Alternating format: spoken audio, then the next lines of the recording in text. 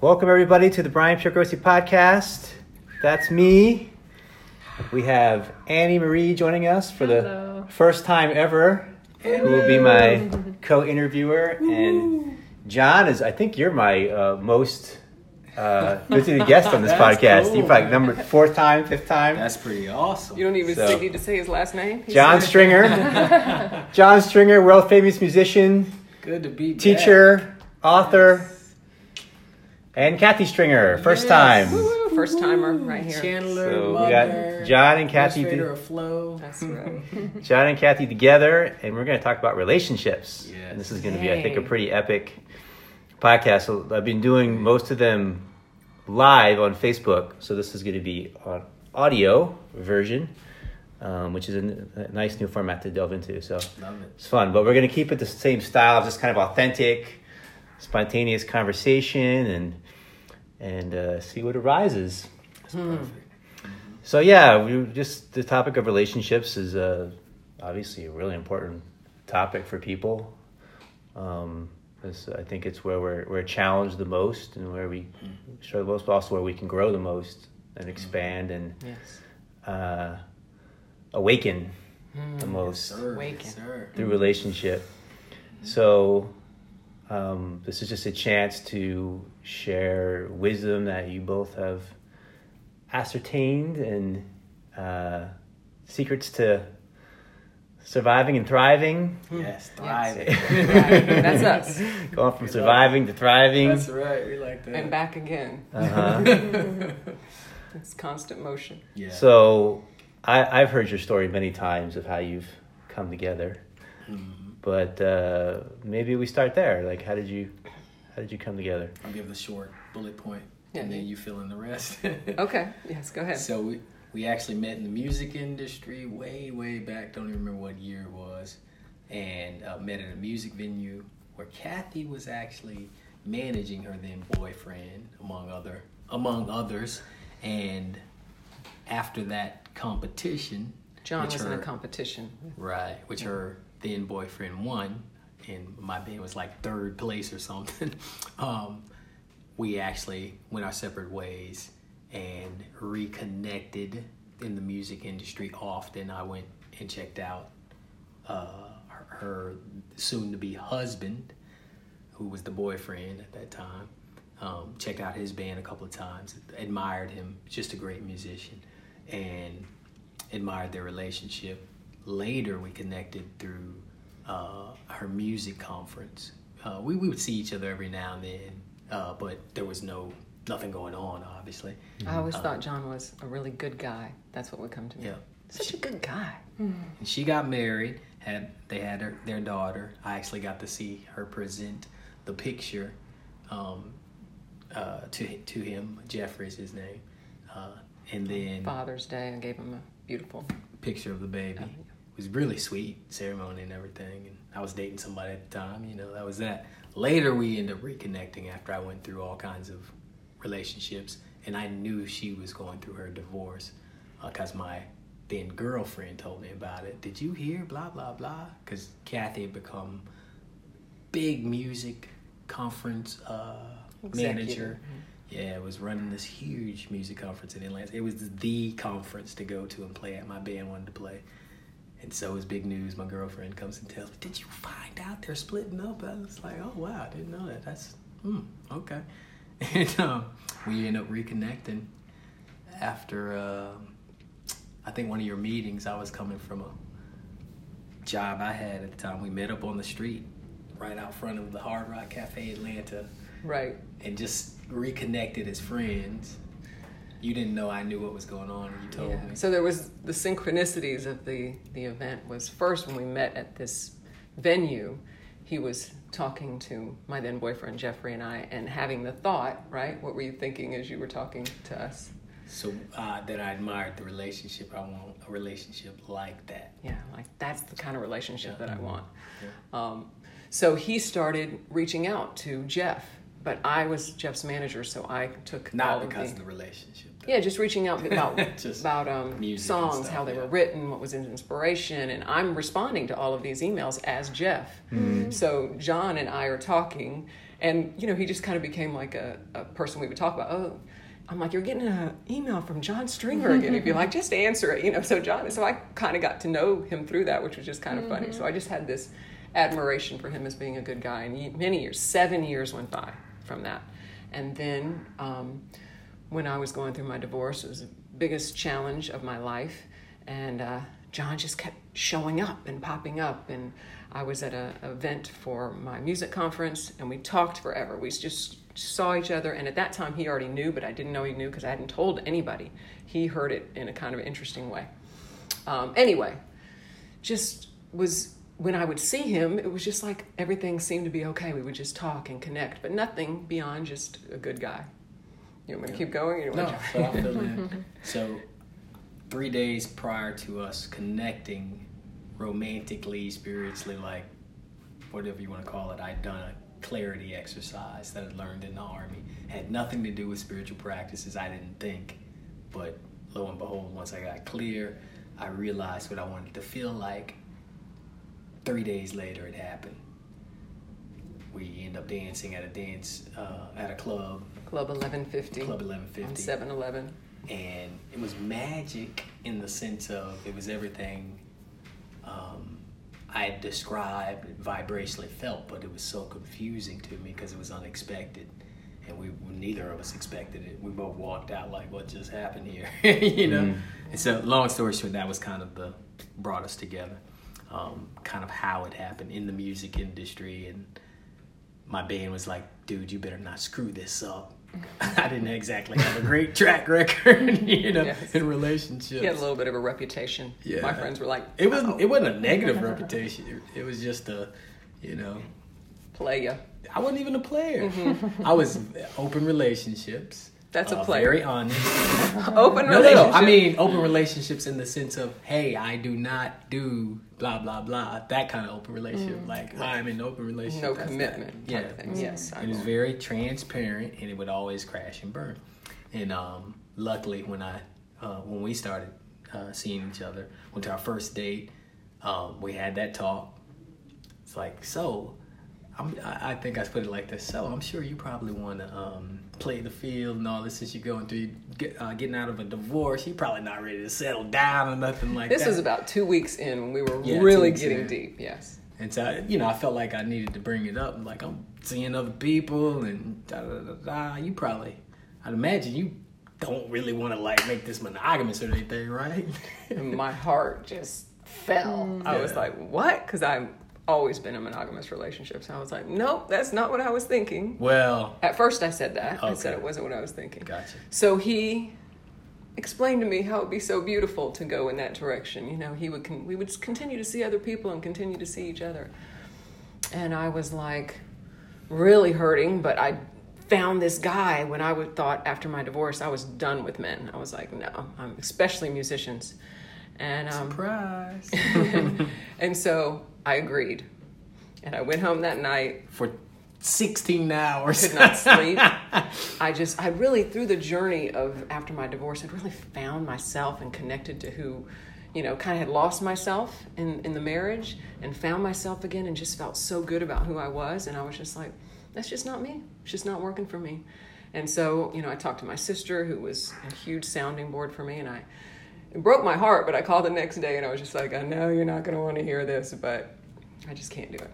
We can be friends. I really like you and I want to spend time with you, but I can't be with you. So I was like, okay, let's be friends. So we decided to be friends. For about a week. Right? 2 weeks. 2 weeks. 2 weeks. And it was like friends with no benefits. Friends with no benefits. But we had a great time. After that 2 weeks, I realized I wasn't seeing anybody else. Everything else had faded. Right. And so I was just like, you know what, screw it. Let's just be monogamous. That was 16 years ago. 16 years ago. But that was a big turning point because I think for me, standing up for what really I just knew was who I was, ended up shifting because all of these other girls had said they probably thought they would change him and said, yes, I could be wrong, but it seemed like they all crashed and burned because they probably said, yes, I will do that. And then they were miserable. Then they expected John to change. And I just was like, you know what? I can't do it. And I know that. So if you can't come this way, let's just, hug and hang out. Hug and hang out. For about 2 weeks, we were miserable. Oh my gosh! I mean, it was great, but we were hanging out every day of every rough. moment. Yeah, really, and it's pretty funny. So I do remember the night we were just looking at each other longingly, and he was like, "Man, I don't even have any interest in seeing anybody else. I haven't been seeing anybody else. You're the only person I want to see. Let's do this thing." Yep. I said, "Okay." 16 years. Yeah. Nice. Going strong. So that's the abbreviated version. Yeah. It's in a book. Yes, it is in a rest book. of it, We wrote, we had our 11:11 chapter in Love and Oneness. 11:11 love story. Adventures in Manifesting Love and Oneness. Yeah. It's on Amazon. Okay. So, there you have it. Beautiful story. Yeah. So Thank you. That's the fun bullet Start points. of our great journey. I was going to inquire into, just for John, going from open relating then into monogamous and how that transition was for you, and was there a process? But it seems like it was just choiceless, and it was just It was. I did some consideration, but it felt natural because of where we were after that 2 weeks of, not seeing anybody else, and I kept considering, and I'm like, this is how I feel. Plus, there were some other things, I dropped a lot of the relationships. There was only one relationship I was even considering at that time, and trying to weigh, and was like, well, this relationship is way better than that one. Even though it took 2 years to finally make that concrete decision in my head. But we dated monogamously for 2 years, and then for 3 days we had a time where we parted ways, where I was going through uncertainty, just feeling like, man, it's been 2 years. I don't know if I'm ready to commit and marry and all this other stuff. It's like, I just need this time to figure it out, get clear. And there was really that one relationship I was concerned about. I called that same girl and was like, look, here's the deal.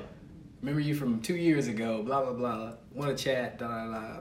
What I realized was it was the same as it was back then. There was no chemistry, no connection, no nothing. And it reinforced why Kathy was really what I had manifested, let's just say. It was very clear. So that 3-day break, then we got back together, and for 2 years after that, it was it was easy. It was, in one sense choiceless, and in another sense there would come times where I would have that come back up, my consciousness, and be like,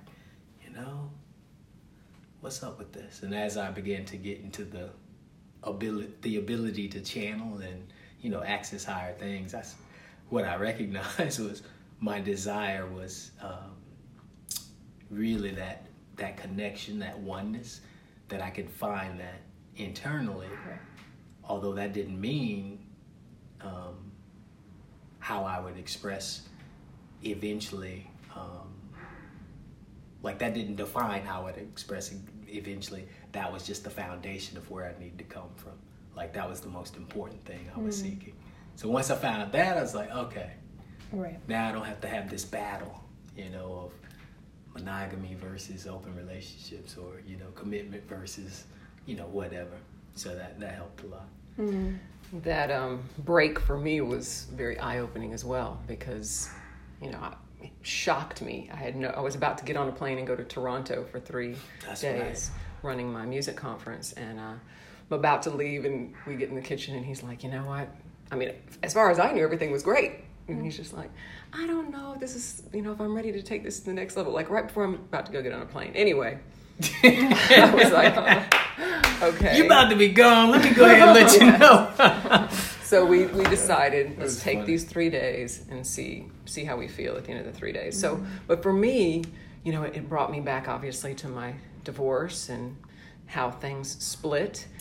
And it really reminded me of my power. When I was on that plane, when I got to that amazing hotel, and I'm living my life, and trust me, I was concerned and scared, but I went to this place it was just a great reminder that I have the power. I had given my power away, and I had to really look at it. Okay, we might come back and decide this is best, let's keep going, or not. I had to I remember, writing about it and journaling about it, and really, as much as I was hoping we would continue on the road together, trying to make peace with whatever happened. And that was a powerful moment for me too. It's like a spiritual, it was spiritual. Deep journey. Yes. And he shared that whole story with me when I got back, that he called the girl and all of that. The one thing that I do have to say is I was very intending on manifesting an honest man. Mm-hmm. And I said this earlier today, I've never met anybody as honest as John. It's beautiful. It was exactly what I needed. And sometimes it would be like, you don't have to be that honest. Blind honesty. I didn't know what I was doing. I was just trying to be honest, But what it's created between us is this true sense of knowing that I can always count on his honesty. I can't say that I can always know what he's going to do and be like, I'm sure he will never do this. But I know, at least I feel like I know, he will be honest about it. Yeah. And when we were sitting there and he was telling me he called this girl and whatever, I was just like mad at first. I'm like, you did what? In my mind, I'm like, who do you think? Just all this ego came up. I need a break. Yeah. Just kidding. But then afterwards, I looked at it and said, you know what? He didn't even have to tell me any of that. Mm-hmm. But he tells me, and that gives me an honest way to make a decision. Right. So I have the facts. Yeah. And I really appreciate that about you. What was great at that time, what I remember was, like, we had that communication, honest communication. It wasn't what she wanted to hear, of course. But what was beautiful, I'll never forget how she was just like, I think it's crazy. And I think, she was real honest with me. Like, I just think this is insane. And I think you need to fight or something. I can't remember. It was before I left. I said, you need to fight for us. Yeah, you need to fight for we really something have like something that. here. You just can't walk away because it's been 2 years. I'm like, take the weekend. It was awesome, actually. It was really cool what she said. Yeah. I'll never forget that. But I still felt like I needed that time, right? And she was cool with that. That time was meant to be. But it was one of my good buddies, actually.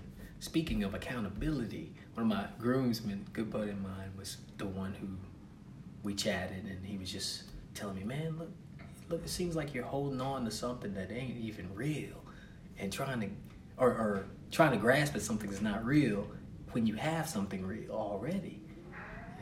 That clicked for me too, and I later realized he was correct.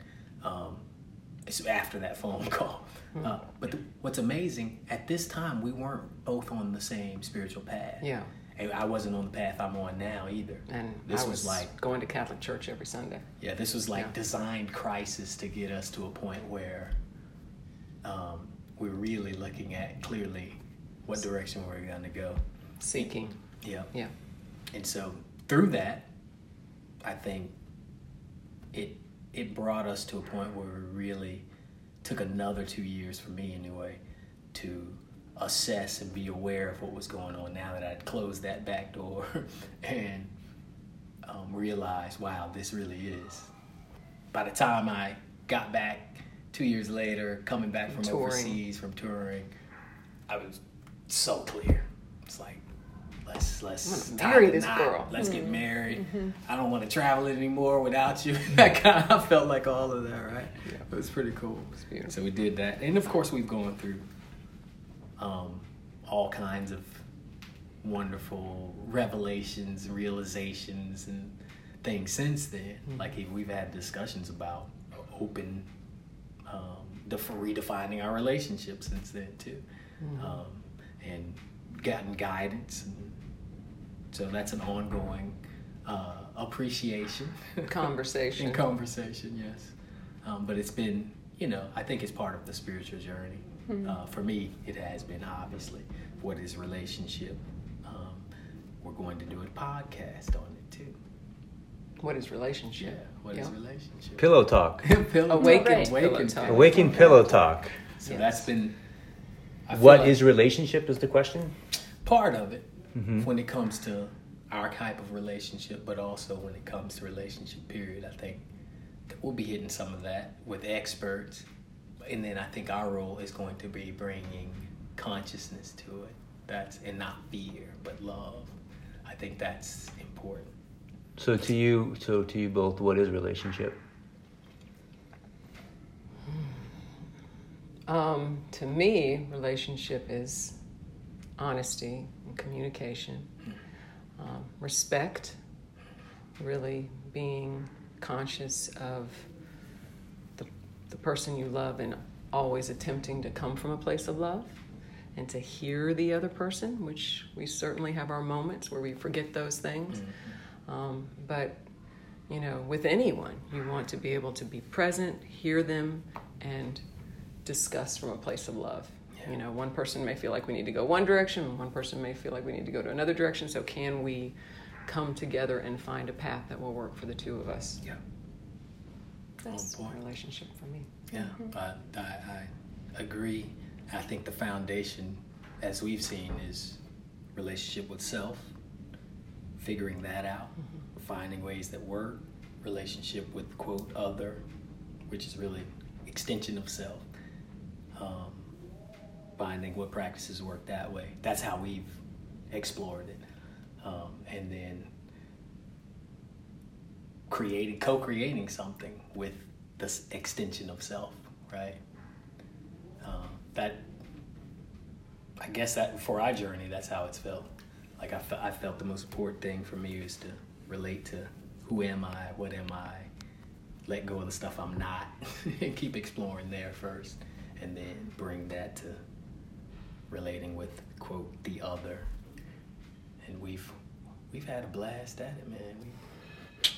We traveled the world together and We're just starting traveling. Well, you've traveled the world. By the way, we should share that. Yeah. We're in Italy right now, in an attic. That's right. In a hot attic in Italy. We're at a really beautiful home where we're leading a retreat here. Amazing. This week-long retreat, facilitated. We get a full house of people, full community of people coming, and we found a spot in the attic to do this podcast that's quiet and away and has no air conditioning. And there's a storm. Big storm outside. Brewing.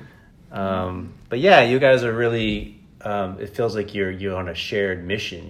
Does that feel like true? Like there's a purpose of your relationship has a mission to it? Yeah. Yes. Mm-hmm. It's obviously no mistake that I've been in the music business for 20 years. He's a musician and we came together and it just became a very co-supportive. But what's interesting is, though I've always been a manager and he's always been an artist, as of late he's really been supporting me to step out and not just always be behind the scenes, which is one of the reasons we're going to step out together and do our podcast. And I've been leading retreats on my own, so really it's interesting that now it's kind of shifting where I felt like I was always supporting him to go out and step out, and now he's really supporting me to step out. So that's been very beautiful. That's transpired. But to really take the message that first started coming through him and now it also comes through me. We both channel. Limitless love and light is really what I like to see it as, and really taking that all over the world. Wherever we find demand for limitless love and light, that's where we want to be. Mm-hmm. Yes? Yeah. I feel like, too, we've become sort of those, since she was a catalyst in my journey to be more self-aware and to see the things I didn't like, but let me rephrase that, to let go of certain things that weren't working. But she was also the mirror to help me see and reframe the way I thought about myself. Which is great because she would always say, "You're a good man." I'm like, "No, I'm not. You don't know what you're talking about." We'd have debates that I'm not a good person. It was the craziest thing. It's just hilarious. But she would always have that faith, like, "You are a good man." I'm like, I'd quote my religious upbringing and all the things why I'm not a good man. It's just hilarious. And luckily, and then she had a strong commitment and a daily practice of journaling, which when I didn't have any real practice at the time, for about a good 10-year stretch. I was wilding out, having a good time, and she'd be journaling and have her little, and at the end sign off, "I hope God leads us to something," to whatever it was. Mm-hmm. And I remember we were at a business meeting together after promoting a successful series in Atlanta, and I brought on this other team to help co-promote it. Went great. And then this is the first event they did out of this series, and they said, we want 50%. And I my hands started shaking. I was so mad. I was like, 50%? What the? I created this series, and you just did one event? What the? You know? I was so just all up in the ego. I had to put my hands down under the table. I was shaking so bad. She became a peacemaker. Why don't we, I don't know what you said. I don't know, but I remember being a peacemaker. Yeah. Why many years ago. Resume this at another time? It was going down. It was going in road. flames. Yeah. I was hot. And so she escorted me out the building. And on the drive, I was just like, oh my God, I can't control my emotions. You know, I was shaking so bad I had to hide my hands. I'm like, what is going on? And I remember praying, I got to find something that works. I don't like where I'm at emotionally. I don't like what I've become. Don't like being out of control like this. It's like something's got to give. And that was, you know, so through our relationship, really, she was this force that helped along the way and encouraged me and all kinds of stuff. So we had a good 10-year run. I made a lot of mistakes too at the beginning. Yes, but you were always honest about them. Yeah, I was always honest, and she was always forgiving and set some boundaries. But it was just one of those stories, like, you know, you create. And I feel like she was such a great example of love, of seeing the good, of forgiving, of encouraging, of trusting, of hoping, all kinds of stuff. It paid off, in my opinion. Paid off, so yeah. Well, once again, it's so beautiful that on the journey, in the beginning, I really felt like I was the steady, you know. But now, you know, once we started on this new journey, you know, together, we went from what I thought was going to be, he was going to become a Catholic. We were going to be, you know, Catholicism all the way. Nothing against it. But when we kind of got on the journey together, we found that, okay, that's not really a fit for us. And we started exploring and seeking, and our spiritual journey changed so much. One thing I want to share. Strangely, I don't know if this is kind of the communication we have too. She'll say something and I'll redefine it my way. Or the other way around. Go ahead. She said we tried it, got on the path together. Oh, we never got on Catholicism That's together. what I was gonna I didn't redefine. mean that. I'm Okay. sorry. No, he was never with Never Catholicism. got on Catholicism. Not that I Now have he's more against it. accepting of it now. I mean, you know, you don't. Yeah. You've left the judgment. Yeah. But so about after 2 years, he asked me, and I share this with people because rarely does a man ask you this question. Brian might ask this question. What are 5 things, write down 5 things you would like to see of me in our relationship? You know, we hadn't even read any spiritual books yet, okay? So I was like, okay. And then I said, what 5 things do you want me to, you know, I'll write 5 things down. And he said, no, you're perfect. I don't really want you to change. I swear, baby, that's what he said. I was like, okay. Did I say that? Yes, you didn't let me write down any. I'm just kidding. You missed your chance. So the reason I bring that up is I wrote down things about him and my daughter having a great relationship, him getting to know my family, but ultimately that he and I would get on a path to God together. I wrote it down, and in my mind that meant he would become a Catholic. That's what I meant.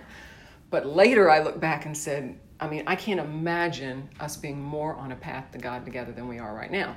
You know, now we look at God in a different way, but it is, our whole lives are about, you know, connecting with the inner knowing, the God within us, the, you know, letting that lead us. I couldn't even imagine living like this, but putting that down in a general term is exactly where I feel like we are. We're on a path to God. Okay, so how did this happen? How did you go from you're a Catholic, seem like you're kind of lost. Yeah. I'm lost. I was a lost son. How do you go from that to on the spiritual path together? What was the opening there? Well, for me, it was at that turning point where I just realized I needed to change, and I prayed, show me something. One of my buddies came along at some NASCAR, or I don't remember what it was, some sort of car racing event. My band was playing that, and he tells me, you got to check this out. And he was a guy, was in a college ministry before that 10-year hiatus. And so anyway, he introduced me to Secret, checked that out, things started clicking, went on this whole, started reading, you know, Science of Getting Rich, all these different things, and then realized, okay, if it's about my mind, I got to find something to shift how I'm thinking. I started looking in that direction of gratitude and just started finding practices. Then I started meditating. Meditation, I think, was the biggest. Journaling and meditation, gratitude and meditation at the same time. Those practices. Then I started streaming consciousness writing, started studying Genius, all this stuff. All really came down to finding practices. I didn't know that's what I was doing, but I was finding practices that worked and helped me shift. Next thing you know, I'm opening up, I'm accessing this information, etc. So that was my part of the journey. At the same time, you were shifting and doing your thing too, right? Right. So the one thing I know about John is when he decides he's going to do something, he does it on the biggest level. And, you know, once he kind of watched The Secret, he really started investigating. And I remember when he brought me in the room and showed it to me, and we watched it together, and I was like, huh. We hosted a showing of it. Later we did. Yeah, we did a host at a movie theater of The Secret. But for me, when things really, so we were getting on this journey, we were just kind of exploring and seeking and finding like this whole new world of information that we didn't even know existed. Yeah. And then we went to California. Mm-hmm. We went to California to go to the Grammys. Through my work and what I was doing, I was able to go, and his whole band went, and we all went to the Grammys, which you think would be it was phenomenal. But what ended up happening when we were in California is a really good friend of mine, told us about Agape. Oh. Yes. And we had seen Dr. Beckwith in The Secret. Right. And she just kind of said, hey, I go to this place, Agape. And you remember that guy, Michael Beckwith? We're like, do okay. it for The Secret. And then she even told us about Abraham Hicks, and we were like, that was just too much for us. We were like, what? That was, we were like, we're not ready for that. To that. Whatever that at is. the time. And we went to Agape. And we'll never forget it. I mean, it was a huge, if anyone's palpable been there. Love. Yeah, you walk in, you just feel this love.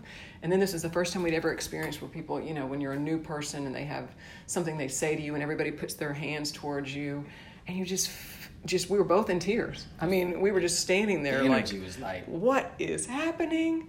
Is this for real? Just the kindness and the message that he shared was just heart-opening, mind-opening. Oprah moments at one after the other. Wow moments. Yeah. And we came back to Atlanta and said, we got to find our own Agape. So that was really kind of, a big shift for us. Then we started looking for a spiritual center in Atlanta, which we found several, but we ended up connecting with Hillside, which was like their sister church. And great place in Atlanta. Yeah, beautiful. Dr. Barbara King, amazing speaker, who turned out she was Michael Beckwith's mentor. So anyway, journey is huge, but we came back, and that's really what got us on this, connected to spiritual centers and churches. At this point, he wasn't performing at any of those. He's still rocking out. Yeah. He's, taking his shirt off and all the girls are screaming. That is my story, and that is very true. And I'd be in the audience going, what am I doing? But yeah, so it took a little while before we even got into this, you had left, we had Johnny, and that's when you left and you went and worked corporate, right? Well, yeah, so finally, when we decided to have a son, very intentionally, and she resigned from being the conference manager. I was going to be a stay-at-home mom. I was so excited. The conference closed shop after that.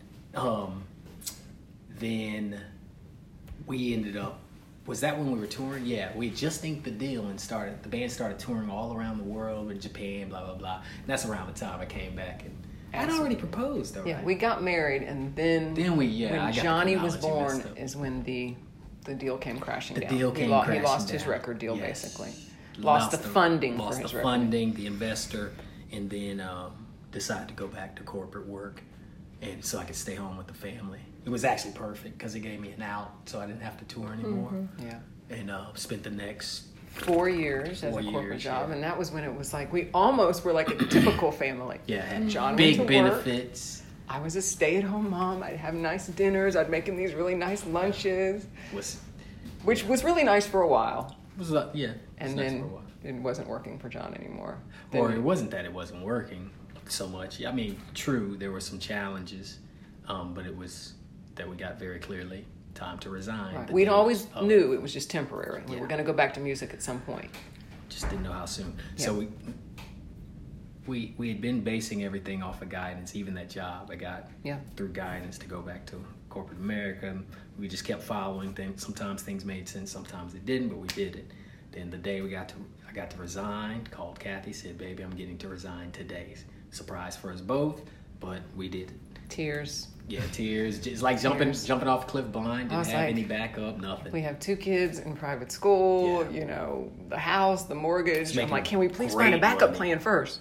Great benefits. You know, director of marketing at a hot agency doing millions of dollars worth of revenue. I felt pretty proud of it, but we were tied and huge.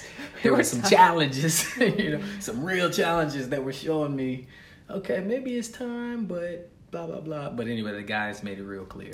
Resigned, and that was a time for us for those 2 years where we went through the challenge of dealing with our scarcity mindsets. Yeah. We really had to face what does it truly take to be abundant.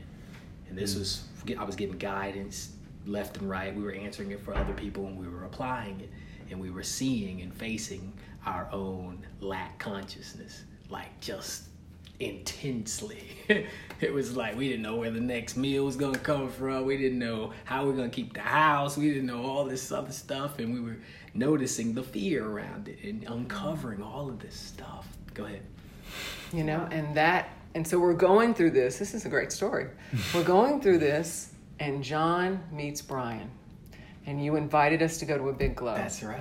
And we were financially in a really challenge. We thought we were going to lose our house at this time. Yeah, we were out. 3 months behind on our mortgage. 3 months behind on our mortgage, yeah. And, you know, and John comes to me and says, I'm getting led to spend money and go to this retreat. And I'm like, what? It was another one of those times where it's like, it doesn't make logical sense. We can't even figure out how to pay our bills.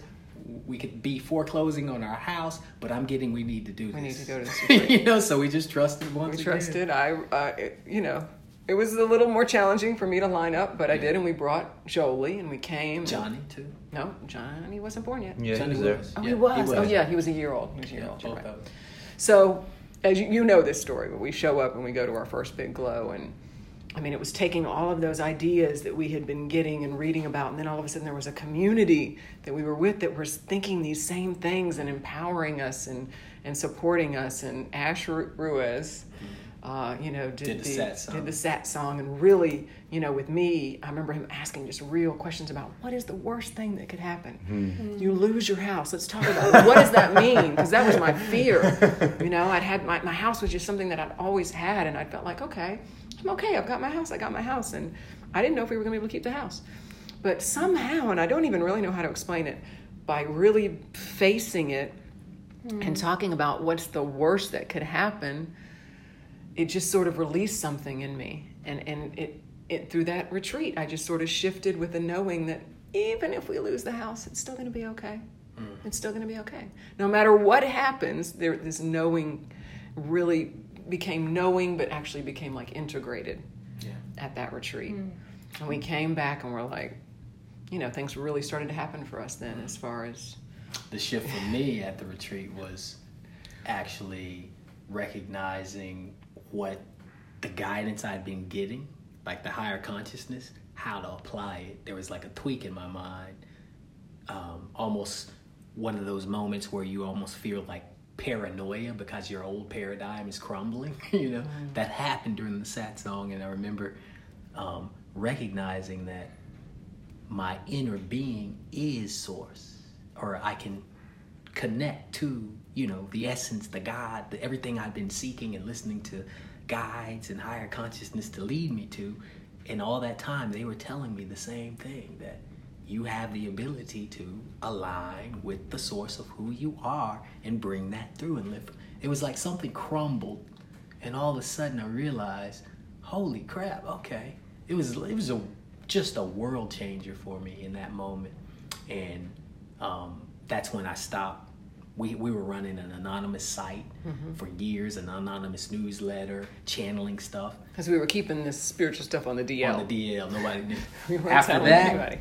So that was one of the things that had run its course at that point. I stopped doing the newsletter. We just started applying the teachings that we'd been getting just for us mainly. And then, but when we came back, it was definitely on a new journey.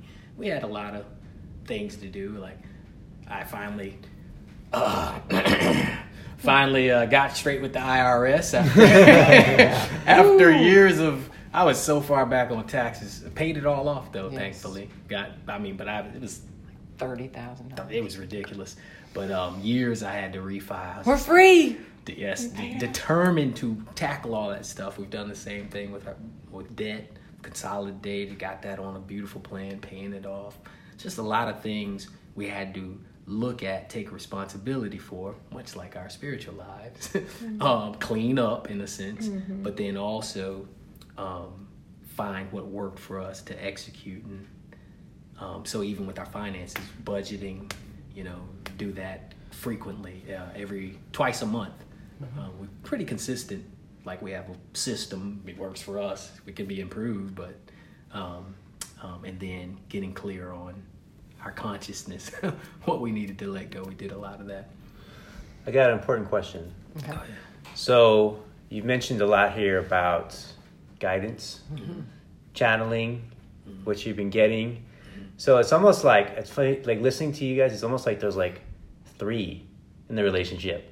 There's like you, and you, John, and Kathy, and the guidance. That's it. Right? That is correct. So I think that's like really important to talk about here. So Annie and I, we work with you and we create with you, so we hear about the guidance a lot. But tell us, like, how did that start, and what exactly is that, and like, how do you know if it's the guidance or not the guidance? Excellent. So 3 questions. That's great. Make sure to remember all of those as we go along. So how it started, you want to take that? I don't remember. So initially, correct me if I'm wrong, John basically had a Kundalini awakening. He was on a plane to Japan, perhaps? No, this was at the house. Okay. So thanks I for figured mentioning you'd that. jump in. You got me primed. So yeah, I had a Kundalini awakening doing the Master Key program. If you've ever read, it's a meditation protocol. So sitting there late at night doing that consistently, and all of a sudden this energy comes up. So I researched what the heck it was, find out some other things that had been happening, like 11/11 showing up, and all these other things like one day my mouth moves and I'm having involuntary movements as I'm meditating, all kinds of stuff. All were pointing to guides wanting to contact us, right? So I'm like, what the heck is this? Turns out somebody sends us Abraham Hicks, who we said we shunned back then, and we heard it. Now you're ready. Now we're ready. What's amazing is, as we're hearing some of it, I'm at the point where, because of music, I'm actually tapping into and doing stream of consciousness writing to open up my creative genius. Well, that creative genius starts giving me all these teachings. I'm like, this is crazy. What is this, right? And then we hear Abraham Hicks. I'm like, wow, that's very similar. I don't remember the exact chronology, but all of that led to, let's look into Abraham Hicks more. Wow, this matches what we're getting, or the stream of consciousness stuff was the beginning. And then we decided, let's see if we can contact these guides the way they did. And we did that. Because they literally break down how they do it in their first book. Yeah. And we followed what they did. Just sitting back to back, asked for the guides. And after the first challenging day, the second day, just had this energy, that same energy that came up my spine. What's so funny is it locked up here that night. I did the Kundalini thing. Then in our session together, I remember it coming. Locked up in your neck. It felt like a giant cramp just coming, and it cleared all the blocks. Out your all mouth. the way out to my mouth. My mouth started moving. The first words were align. The very first word. Over and over. Align. I'm writing it down. Align. And intuitively, I'm like, oh, this means I'm supposed to do something. Align. We didn't even know what it meant. We're like, align, yeah. okay. Then it went on allow, whatever. Beautiful messages, but that was the beginning of bringing through this higher consciousness. We started asking, what the heck is I would come up with all these questions. She'd ask most of the questions. Who is Jesus, and is all that real? And just really, And so, are you God? I remember that question early on. Can I talk to my grandpa? I mean, but the answer to that was awesome. Your view of God is limited. we are taking you on a journey to expand your view of God through experience. Ooh. Nice. Dope? Yeah. It was the early dope, stuff man. was just powerful. It was powerful, man. We weren't telling anybody. It was powerful. It was brand new to us. So, but how do you get in this state? Like, how do you get in the state where you're channeling? So early on, it just took meditation and getting Releasing blocks. to this state where I would relax, and somehow it became kind of intuitive after practice of relaxing, and I think the focus, the attention, I built the ability to focus because I feel like Master Key and Holosync and all these other programs were necessary for me to start letting go of distractions so I could begin to focus. And finally, somehow, I wish I could say it clear cut how it happened in the beginning, but somehow I got to the point where I began to relax enough to become aware of more subtle energy and allow that subtle energy to do its thing, but also the higher consciousness. Like, to me, higher consciousness is more, in a sense, more subtle. Maybe that's why they say still small voice or whatever. Yeah. But then eventually, as it became through, I think it described that our desire is a big part of it. It said that once our desire is strong enough to overcome the limitations, we do what it takes, find the practices or ask or what have you. And that's what we did. We found the practice to sit back to back and access it. Go ahead. I just wanted to say that I always tell people that John's desire to connect directly to God had been since he was a little kid. Yeah. Like he's always had, like, I don't know that everybody has that desire, but he wanted the answers directly. He didn't want to hear them I always from here believed or there. he could, but I didn't know how. And So it was like a never worked. lifelong desire, Yeah. which I don't know that everybody has. Most people are just fine to pray or do the rosary or whatever. So his desire was so strong. That's really why I feel like why he was led to do It seems this. like you have to like still your mind to a place where that can come. You can hear it, right? So, in the midst of there's one more thing though. Prior to even our journey together, I had a awakening moment at the age of 18 where my paradigm broke and I felt insane. Like I could see all the thoughts. Long story short, I was watching myself in what I described as gone crazy, but I was conscious of it. And I was just looking like, what is this? It just snapped. And in the midst of that, I had a very clear knowing come up and guide me. And that knowing was like telling me what to do, go to the infirmary, see the nurse, telling me to sign myself into the 7-day program at the psych ward and, talk to my mom crying. But I'm just very aware, watching all of this, right? I was also above my body at one time, that same 2-week period, but in just love and light. And then looking at my body and feeling the shame that I was holding on to. So all that to say, I don't think it's stillness that brought me there. I think it was, I don't know if I can put a name on it. Whatever it was grace, definitely, or I like to call it that. But it was something that finally led me to be able to listen somehow. And I think the practices later were what trained me to be able to focus. Because I don't think you have to ignore or steal the mind's thoughts to hear it. I just think you have to focus your attention, So that leads to the third question, which was, how do you know what's the guidance and what's not? You want to take that first? Well, for me, I'll be honest, in the beginning, I literally remember saying, I need proof. I'm like, I need to know that this isn't just John, I mean, I trusted John and he was telling me these things, but the whole thing was like, so show bizarre. me the money. No, I'm just kidding. And for me, the turning point was, I remember us having this conversation. I really need proof. Can you give me some proof?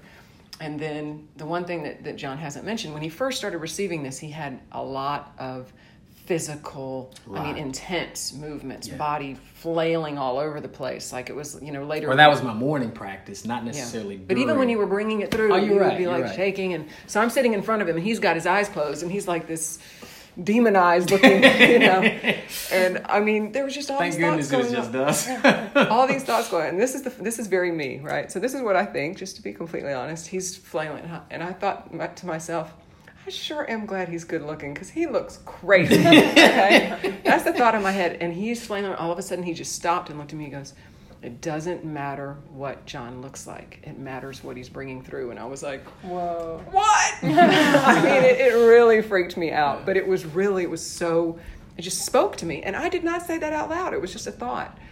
And that was it for me. I was like, okay, this is the real deal. And mind you, I'm conscious of this and I feel my head go, my eyes are closed, and I feel exactly what comes out, and my conscious mind's like, what the hell is going on? He doesn't even know. Because I don't know what's happening, And I obviously told him afterwards, but that was 10 years ago. Yeah. And there's been other times where I know I question it. We'll be led to do some things, and I'm like, what?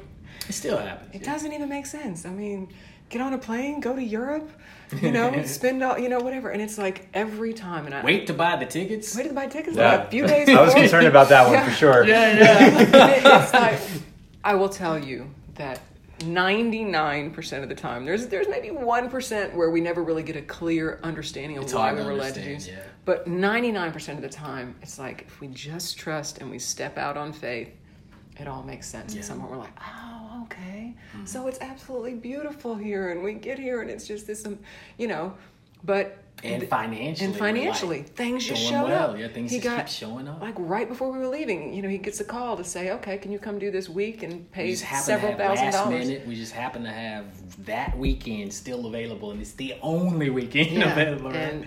And not help expecting pay for our tickets. So it's like plus a successful every time other retreat we did. That's true. Yeah. That we step out and we trust. We find alignment through it. Mm-hmm. But, there's still fear that comes up because we will be led to do things that don't logically make sense. And it's really that attention and that ability to focus that we're talking about, being able to come back to. To me, the practice of channeling is just like the practice of trust. It's, you got the fear, you have this, but that will and that decision to focus on something different, focus on something that feels better, or focus on relaxing, focus on letting go, focus on whatever the practice is, applying it. That's what I think ends up opening us, expanding our awareness and opening these new pathways to allow us to access something else other than these old patterns of fear, right? We shift the focus, put the attention elsewhere. I know I would like to say one last thing. I think also just trusting that it will happen. Like everything we've been led to do and trusting, for me, I continued to hear from many people over and over again, you can do this, and it got to a point with John and I where, I really needed, I started to have resentment that things were coming through him, and it was like, even though sometimes they would line up with my desires, most of the time I felt like they weren't, or at least in my mind. So John kept encouraging me. We had friends that would show up, they would give me readings. I just kept hearing, you can do this too, if you want to do it, you can do it. It's not just for these special people or whatever. And so really just believing and stepping out, and all of a sudden, like the first time I ever tried, I, did meditation, closed my eyes, asked a question, and things just started coming out of me. It was just like, things I didn't even know came out of me. And now, it's like I obviously had a great master teacher to see him do it for 10 years, But I say that just to encourage anyone. There's not like this, oh, you've got to have this, or if you have the desire and you trust that it can happen, it'll come through. And back to your question about how do you know, to me, it's like in that moment, you may have some fear, but as you're focusing and bringing this through, there's a quality about it typically. When knowing is coming through, it's almost as if there's this certainty, or this, like, knowing is knowing, and it's like something that you don't have a good explanation for. Like, how do I know this? I don't know how I know, but this is what's coming through, and the feeling of it it could vary, but it shifts, feels better than where maybe you will typically are, right? So you're accessing this higher level of consciousness that just feels better. And as it's coming through, you're actually experiencing knowing, and then you're egoic mind may still be in fear or whatever. But as you focus on what's coming through and apply what's coming through, it just shifts it all. Like, I don't know how many times we've been in fear of lack, fear of what have you, opinions, ego with each other, and then we're like, all right, let's check in. Boom. For me, if I'm checking in, it just kind of calms it, and I can choose to keep holding on to my own egoic stuff and resistance or whatever, but that certainty comes through, and I'm just like, okay, let me let this go, because this has worked every time, you know. And the 1% of times that we've been uncertain, that's not enough to convince me not to keep doing this, Yeah. So it's also, I mean, honestly, it's freaking changed our lives in the sense of our relationship, in the sense of how we parent, the sense of our relationships with the others, period, how we show up. I mean, I can go on and on what we do, what we eat. What we eat, yeah. But Chit really has I feel like we've gone through a transformation by listening to this knowing for the better, where we're not freaking miserable, where we're finding fulfillment, where we're overcoming our fears, where we're facing our demons, or whatever, and letting them out, slaying them, if you will, or resurrecting, or whatever. Willing to step out of our comfort zone. Big time. Yeah. Just continuously expanding, continuously facing the things that, The biggest thing that I get from you sharing of, like, how do you discern if it's that guidance or not? It's like, to me, it feels like it's like there's a fearlessness, right? Which makes sense. Like, why would... Like, Source isn't going to be afraid of anything because Source is Source, Yeah. So it's like that answer is not going to care about fears or worries or limitations or what could go wrong. Very clear. It's just going to give you the straight answer. Yeah. Mm-hmm. And then it's usually some flavor of that fits you perfectly and hits you perfectly of all is well and always is. Right. Let me remind you this way, and this is what's best. Yeah. So yeah, that's powerful. Yeah. Do you have any questions? I was going to ask something else. Well, I'm just curious what you guys are up to next, or how can people plug into you? What you got going on? So we actually just launched on May 14th, 2019, officially.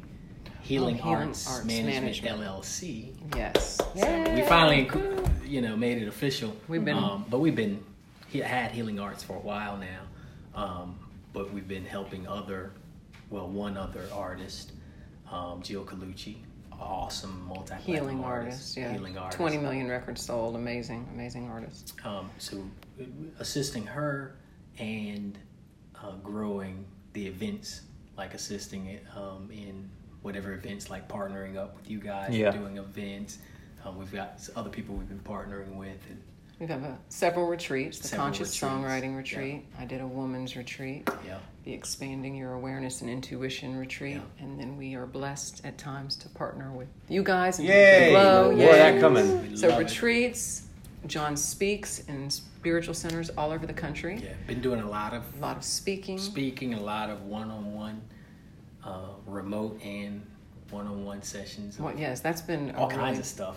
Beautiful thing that has emerged that we weren't. That's the other thing I just want to say. These first in my mind, John was a singer. Yeah. Beautiful voice. Beautiful. I remember I first told you the guidance I got. I'm guided to speak. I'm like, no, it was, but it was even more grandiose sound. I was like, so I'm getting that I'm a teacher, a healer, a singer, and a lover, right? I'm like, okay, so this is the roles that I'm supposed to be stepping into, and I need to start speaking, doing this and doing that. It was like, what? So the speaking part was definitely, I had to warm up to it. And now, of course, oh my gosh, it's so, whenever he speaks at one of these events, I'm right there with everybody, just like, you'd think I would have heard it all, but every time it's a new way of looking at basically a very basic idea. Me too, yeah. And then the guidance sessions, that's been a new thing. It's been coming to us. He's been learning not only just to receive and channel, but now to do readings. I mean, we really expanded in getting symbols and giving people very in-depth readings. And the healing has been, We had a session with Kathy right before I left for Oklahoma. And then when I got to Oklahoma, I was getting guidance to do this session for this other lady who had a bone spur or something. Like, I mean, it was like the feedback they were giving me was like, oh, cool. Like, cause it's, the way I look at it is, it's just learning, how do you get out the way, trust this higher consciousness that you are, this higher power, invoking or whatever, and allow it to do what it does. Like, it's a real power that we have the ability to access. How do you get out the way, allow it to do its thing, and then the feedback that you hear is like, it works. Like, these energetic shifts and all this stuff, just powerful stuff. So we're continuing to not only practice that, but show others how. I think that's what excites me most, really, is in our development, we're learning to expand, learning to let go of limitations, learning to access these higher ways of being, doing, and, having, and then being able to share it. So I'd say my website, johnstringerinc.com, has a lot of that. Yeah. HealingArtsMGMT.com will have a lot of that as well soon. Yes. Awesome. The info. I have a comment, and then probably the last question, unless there's something that comes up. But one of the things that I see in what you're talking about is just the expansion. Like, you're continually growing as individuals and as a couple, and like where you started at your journey to like where you are now is like really incredible. And I think people have this idea, or they have this fear in relationship that they have to like keep things the same to like keep the relationship together. And I think that's a mistake. I think like one of the phrases that we've come up with recently is expansion and compression. So, and like you need a balance of both of those things, So true. So like just compression. I used to say expansion and groundedness, but I like the verb, compression as a verb. So it's like you're making space to like, kind of squeeze each other together, But if it's just that and there's no expansion, then there's like kind of this stagnant, dead, stuck energy, Yep. And if there's like just all expansion and no compression, then there's no relationship. Right. So having a balance for both of those feels like really something that I think is, and you got to find that balance. It's always changing. It's always different. That's well said. But it's a lot like, so many analogies would fit on the way up the stairs. I was thinking, man, relationships are so much like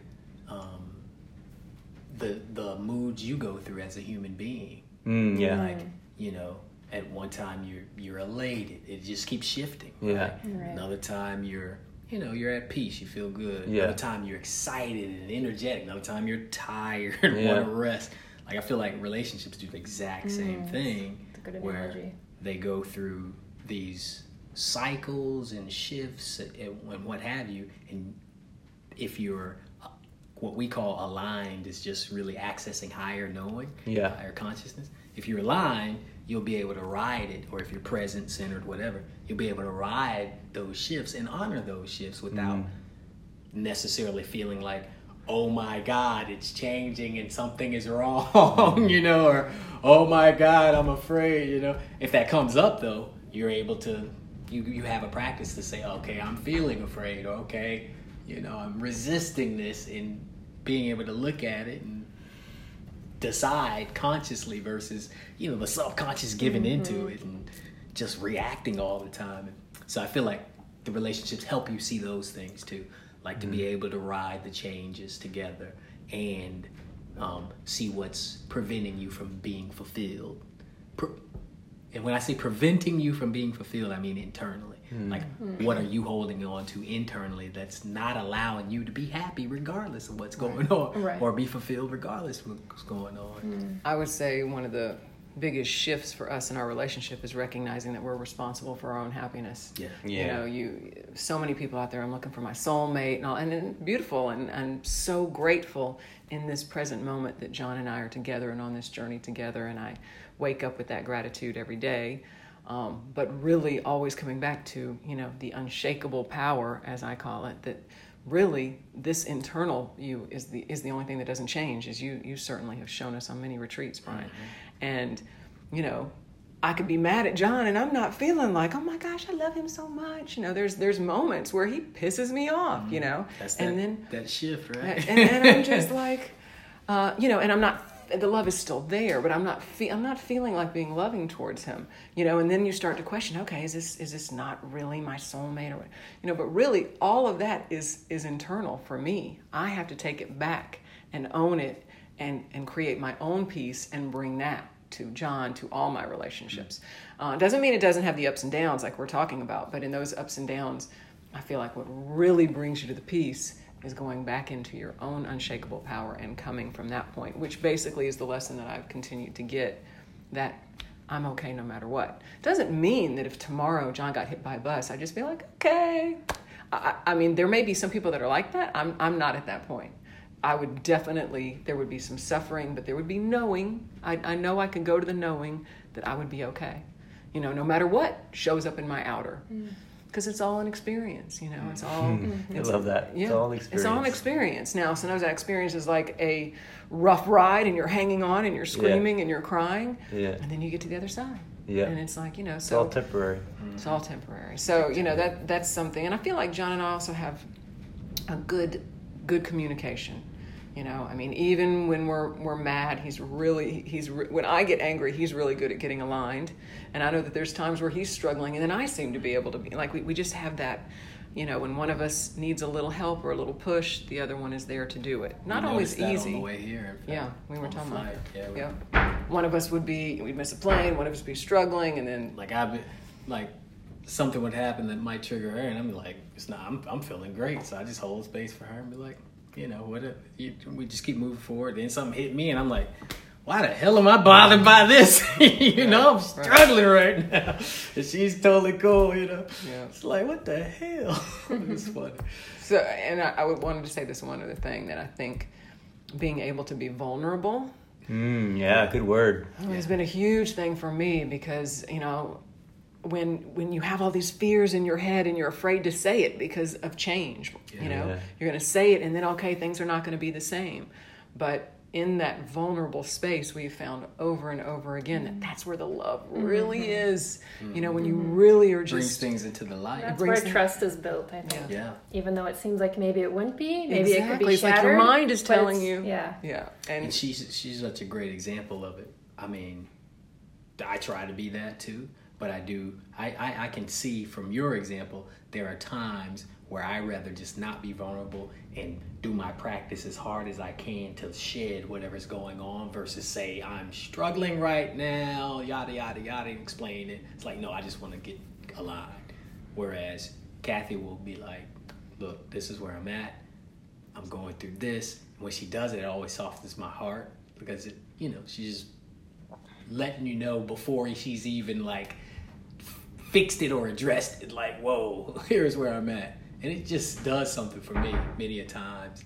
And there are times where I think I've learned from that example and done that, and it's been helpful, where I've applied that same thing, like, I'm trying, but it's just not working. Here's where I'm at. And that's all I need. That's all I need to hear. And then I'm just like, okay, I'm giving you your space. I'm here.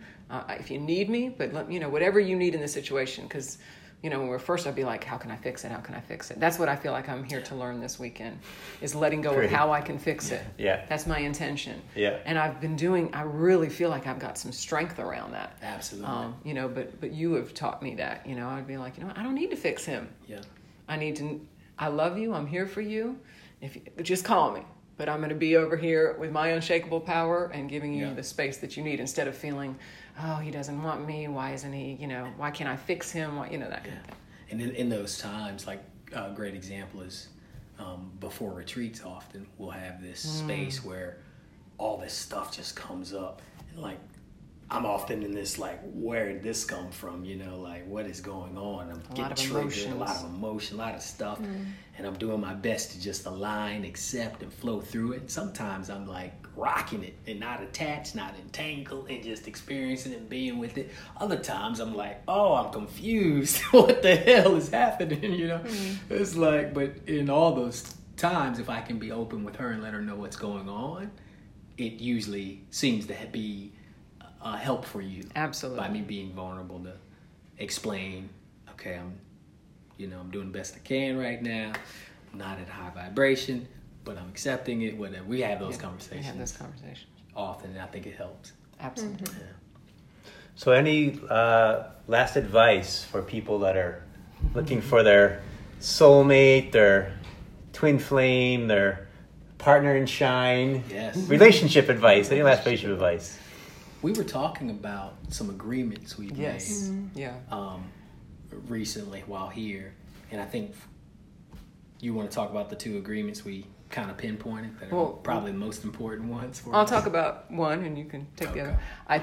I know that when we do find that we're unaligned, we have the agreement to, without taking it personally or doing our best to not to, because we're in the heat of something, you want to keep going sometimes, know, and to just really say, hey, we need to get aligned on this, and we give ourselves that space to get centered. Because when you're centered and you're coming from a place of love, it's a totally different conversation. And that may look like, well, I think it needs to be blah, blah, blah. Well, I think it needs to be this. You know what? Why don't we take a break and get aligned? And then check in. Oftentimes it ends with, okay, it doesn't really matter what you or I think on this egoic level. Yeah. Let's see what's best and highest in this situation. Sometimes, yes. That's the best case scenario. That is, and that happens often. And that's the first agreement to me, is to check in and to find out what's best and highest, regardless of our opinions. Right. When we forget that, and we do, I think, and get to that entangled then. Yeah, entangled in just this story and whatever, that's when we realize we need to take a break. Because it's really tough to just, wait, stop, let's just align. You have to take sometimes it depends on where you are vibrationally, how quickly you can shift that momentum just because of your own decision, like your own subconscious decision to be entangled. You don't want to let go at that moment. So it's like, okay, step back, let's give some space and get aligned. And there's been times where you've said to me, did you check in on it? Are you aligned right now?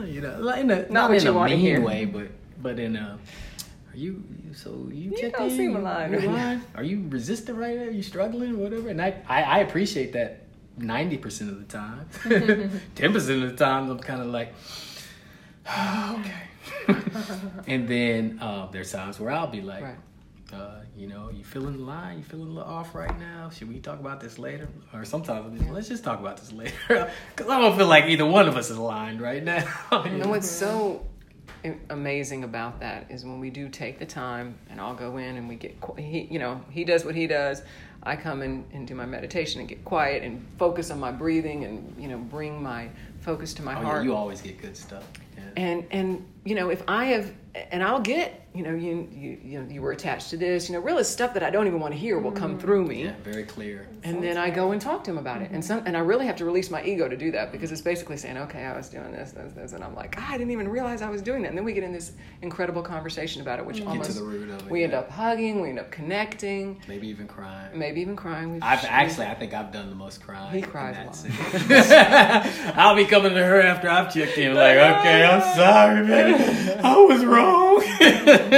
I was judging you. I didn't know. I was like, okay. That's so funny. So yeah, that would be, to me, some major advice. And have an agreement before you're in the heat of the argument, or whatever you want to call it. I mean, we don't really ever consider ourselves arguing, but we get heated. Yeah. And before that, what are the triggers? Let's say, okay, if we get to this point, we take a break. We agree to do that. So it's not like one person saying, and then... Although we have had the one person thing a couple times. We just had to do it because, one of us has to stop the arguing. True. But I think this is important, and I say this as a woman.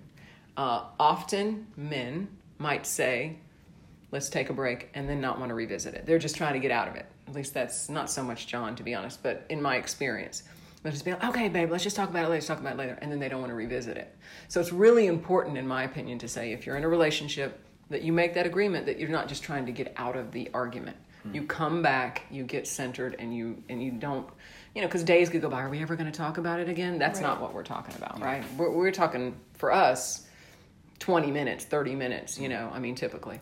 So I'm just saying, this isn't like an out of the conversation and then you're both left wondering what's the next move. You kind of have to have a plan. So finding the practices that help you get to centered. That point where you can get centered is important. Yeah. Agreeing to make that kind of the guiding light in your relationship, I think, is what has helped us the whole time. Yeah.